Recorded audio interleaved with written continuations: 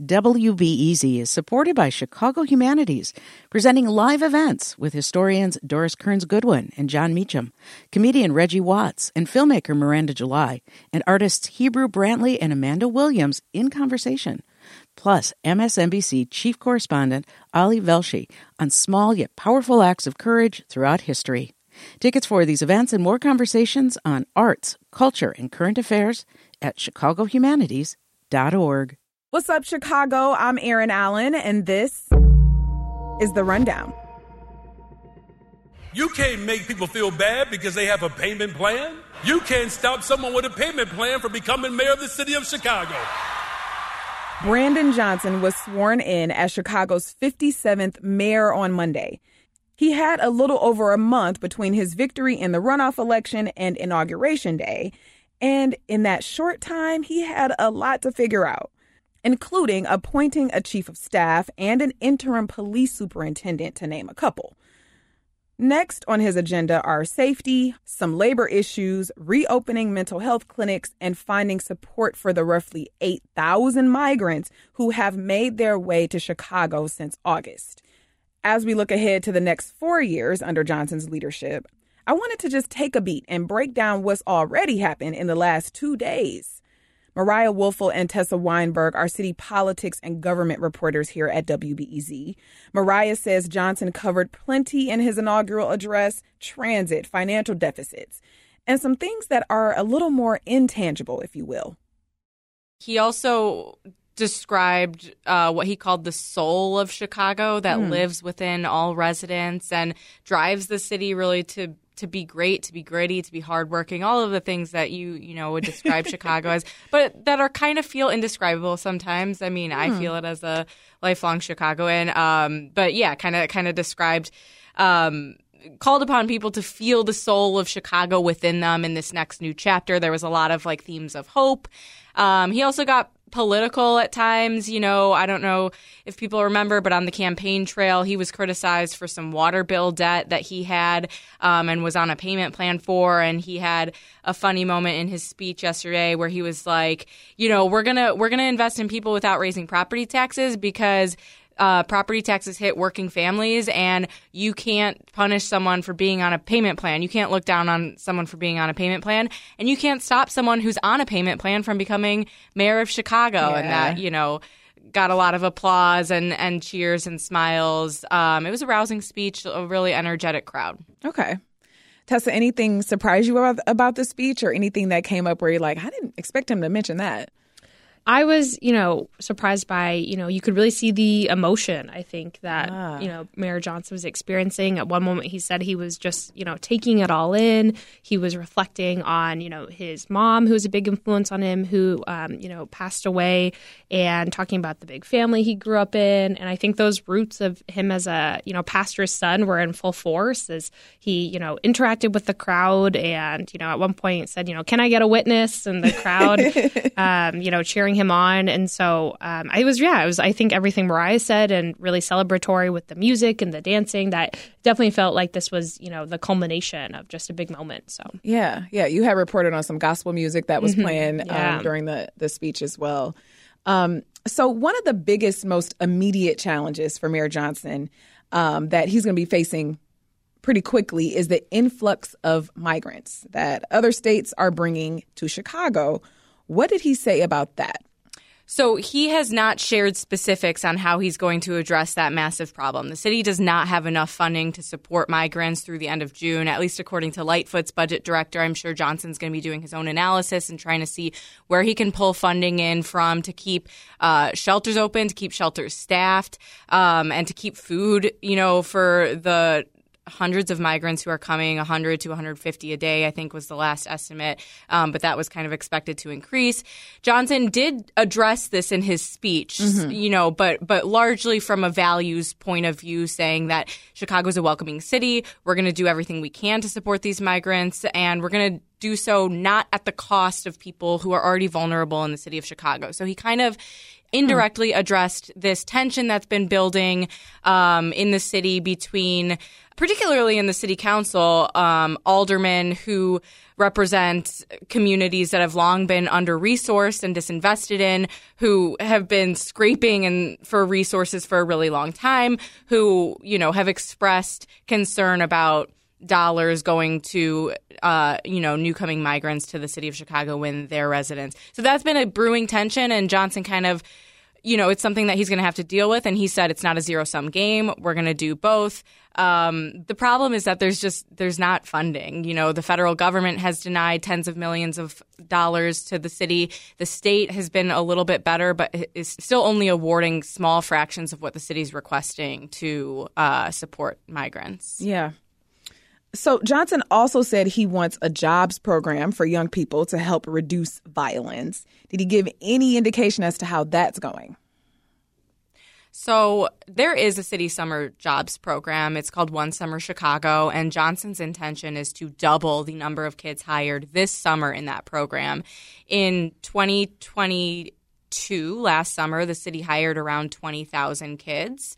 And that's much less than what the city was doing before the pandemic. So that program has struggled to bounce back, and Johnson's hoping to double it to 40,000 this summer. He signed an executive order that directs the city's budget office to do an inventory of where they can scrape extra dollars from. And Johnson also has a vision of making a youth employment program year-round rather than just summer programming and jobs. And so that's certainly at the top of his list. I think he's going to start getting to work on it. And that started with this executive order being like, hey, budget experts, like, what can we do? Yeah. How can we allocate more money? What money, are we spending on this now? And how can we boost that, either relying on the state or federal funds, grants, and those sorts of things?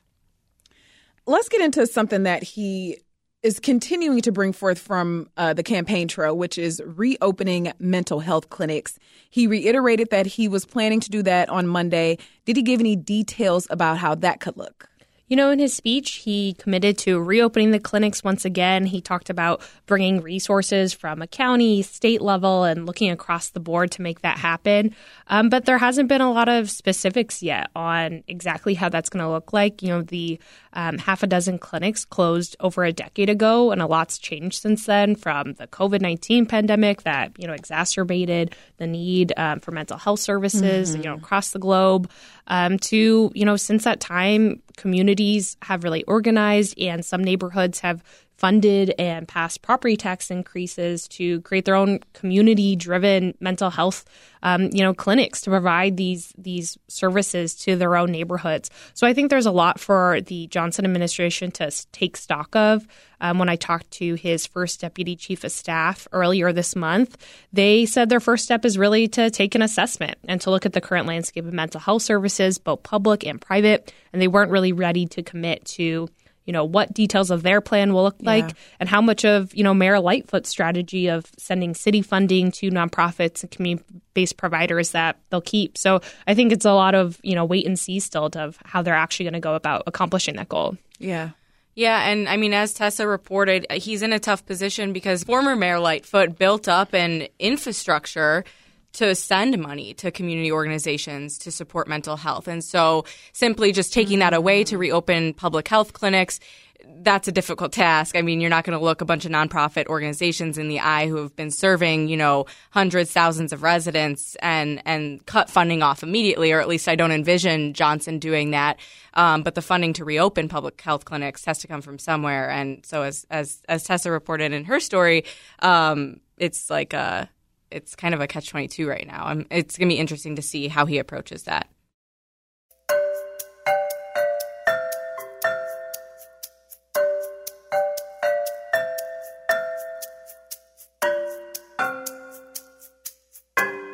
Mariah, a month or so ago, Brandon Johnson showed up to the picket lines to support Chicago State University faculty when they were on strike. This is after he had been elected as mayor, but before, obviously, he was inaugurated, hearkening not so far back to his days at the Chicago Teachers Union.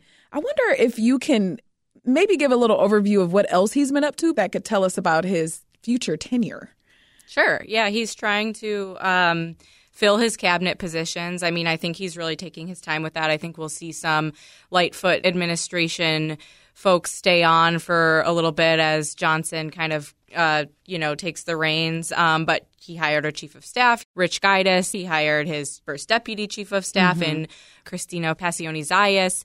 And we saw his transition committee and subcommittees kind of be full of some grassroots organizers who are kind of helping him develop what his policies are going to be on things like education, arts and culture. Well, I don't know if he needs that much help on education, but arts and culture, public safety, those sorts of topics. And so they'll come out with a report in the near future, and then I think those committees will kind of dissolve. But it's a really quick transition. Chicago has one of the tightest transitions from election to taking office in the country, and I think he's been trying to just kind of get a handle on all of the urgent issues that are going to be facing him. I think he's been meeting with corporations, people in the business community, trying to encourage them. Speaking of, summer employment and violence prevention, encouraging them to boost programs for kids this summer. He kind of mentioned that in his speech on Monday. And so really just trying to hit the ground running, I think. Yeah.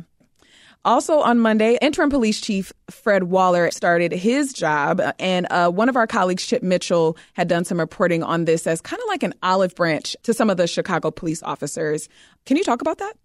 Fred Waller is a longtime veteran of the department, and Johnson, named him as his pick earlier this month. And he is someone, though, that he's already said he's not interested in the position permanently, and Johnson will still be tasked with choosing from a slate of nominees that a commission has been getting community input on. And so it'll be interesting to see, who Johnson ends up going with. He has indicated he, maybe wants someone who has the support of rank and file police, and also, someone who's maybe coming from, the department's current ranks. But we'll have to see. And I think that will definitely be one of his, immediate early tests of, how he, is going to work with the police department, gain the support of rank and file officers. In his inauguration speech, he even, gave condolences to recently slain officers. So I definitely think it's something that's, been on his mind. Yeah, that was actually a pretty poignant moment of his speech where he said the tears of Adam Toledo's family are the same as the tears of the parents of Chicago police officer Ariana Preston, who was recently killed in Chicago. And so that was kind of just an indication of this theme that he's trying to draw that, violence in our city affects everyone. Adam Toledo, of course, the 13-year-old who was shot by police in 2021, who, has become another symbol of the need for criminal justice reform in Chicago and across the country included. And so that was an interesting moment. And again, when you speak of olive branches or just the work that Johnson has to do to unify a city that, as we saw from this election, is pretty deeply divided on how to best address crime.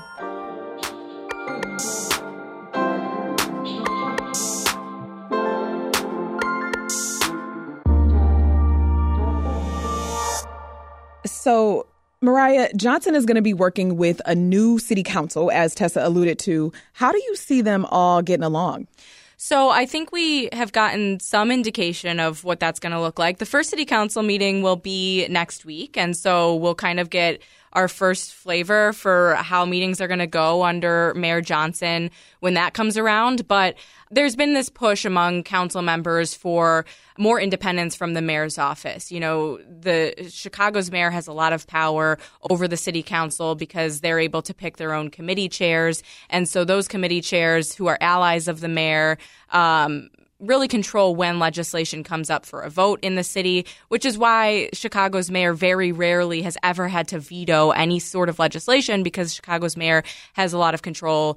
If they don't like legislation, it doesn't really come up for a vote, right? And so we saw that friction under Lightfoot and this council, and it was a question of whether Johnson was going to choose his own committee chairs. He has decided to go that route. So that's an indication that he is trying to hold on to some of the executive power over the city council by placing his own allies in powerful positions in that body, as opposed to the council choosing their committee chairs themselves. And so that's been a long-held privilege of the mayor. I don't expect there to be like major pushback against Johnson for that, mainly because a lot of the people who were pushing for council independence are the progressives who are now allies of Johnson and have been put in the powerful positions. And so Johnson has also really tried to set a unifying tone since he was elected. We saw that in his speech. He said, and to the city council, this is your day too. I want to say congratulations. I'm going to turn around and clap for you. And, as many may have picked up on, that was kind of a direct dig at Lightfoot, or an indirect dig at Lightfoot, who in her inaugural speech, ruffled feathers when she kind of sarcastically turned to aldermen when speaking about how she wanted to curb corruption. Some aldermen still today point back to that moment as, what spelled trouble for her and an indication of how their relationship would go. And I think Johnson's trying to start off on a different foot. Yeah. And when you're saying committee chairs, this is for the specific committees that are within the city council. The mayor appoints those. Yeah. Okay. Yeah. So like if a policy about housing affordability were to come up, it gets introduced to the full city council. It then goes to the housing committee, and the housing committee chair, sets the schedule for when that proposal will get a vote, which is required before it can then go back to the full city council and be passed citywide. Okay, gotcha. Tessa, Brandon Johnson signed some executive orders right after being sworn in. We talked a little bit about the one regarding young people in the city. What are some of the other immediate things on his list as far as these executive orders? Yeah, so one executive order, like Mariah mentioned, is directing his budget office to find more opportunities for youth when it comes to job opportunities. And then I think the other executive orders that were really creating these new deputy mayor positions really speaks to the immediate challenges he's going to be facing in his first weeks in office. There's a deputy mayor created for labor relations, migrant and refugee rights, and community safety. And so I think those are going to be areas where he's already thinking about the historic, rise in violence that Chicago tends to see as summer months come around, and also just the asylum seekers on, clearly devoting, a position within his administration that's going to be devoted to helping tackle some of these issues. I think maybe we'll see that work hand in hand with Lightfoot's Office of New Americans and maybe building upon that. And some of those executive orders for the deputy mayor positions also included tasking those new deputy mayors with creating budget recommendations on those issues. So it'll be interesting to see how some of those topics, translate to actual priorities come budget season. We are already seeing some changes in City Hall. Can you talk about what you've noticed so far, Tessa? Yeah, I think it was, interesting to walk into City Hall. You could already kind of see the changes about, where Lightfoot's portrait once stood on the walls. It was already Mayor Johnson's. And, the doors where it said Office of the Mayor had Brandon Johnson's name already plastered on it. And even when we went to the, elevators that typically it's really tight security. They're roped off. You have to show your credentials. Security guard was saying that he was checking them, for the last time. It seemed to indicate maybe there'll be, a little bit more of openness and just, free flow of people and access to, the floors of City Hall. And Johnson himself had a, quote, open house at City Hall on Monday afternoon. And there was supporters there excited to take photos and greet him. And so it was interesting to see that the changing of guard had already happened. So. Very early on during his inauguration speech, Mayor Johnson revealed to me and whoever else didn't know that Stacey Johnson, his wife, is going to be the first Black First Lady of Chicago. And I'm just curious, first of all, is the First Lady of a city, or at least for Chicago, similar to that of the country where they kind of take up their own initiatives? Yeah, we certainly saw that under Lightfoot. Amy Eshelman kind of spearheaded the My Shine, My Future program and app. It's an app that helps connect kids to resources and events, in their area and jobs. And I think that was her main initiative. And so I do think Stacey Johnson has some potential, opportunities to see her priorities through. I don't know what that will be, and it's definitely something to watch. Mariah Woelfel and Tessa Weinberg are city politics and government reporters here at WBEZ. Thank you both. Thanks for having us. Thank you. You can read and listen to their coverage of Mayor Brandon Johnson's inauguration at WBEZ.org. And that's it for today. Thank you to Justin Bull and Sarah Stark for producing The Rundown, and to Ariel Van Cleve for editing the show. Dave Miska was the engineer for this episode, and our theme music is by Louis Weeks. And we love hearing from you. What are you looking for from Chicago's new mayor? Email us with your thoughts, questions, or what else you want to hear on the show.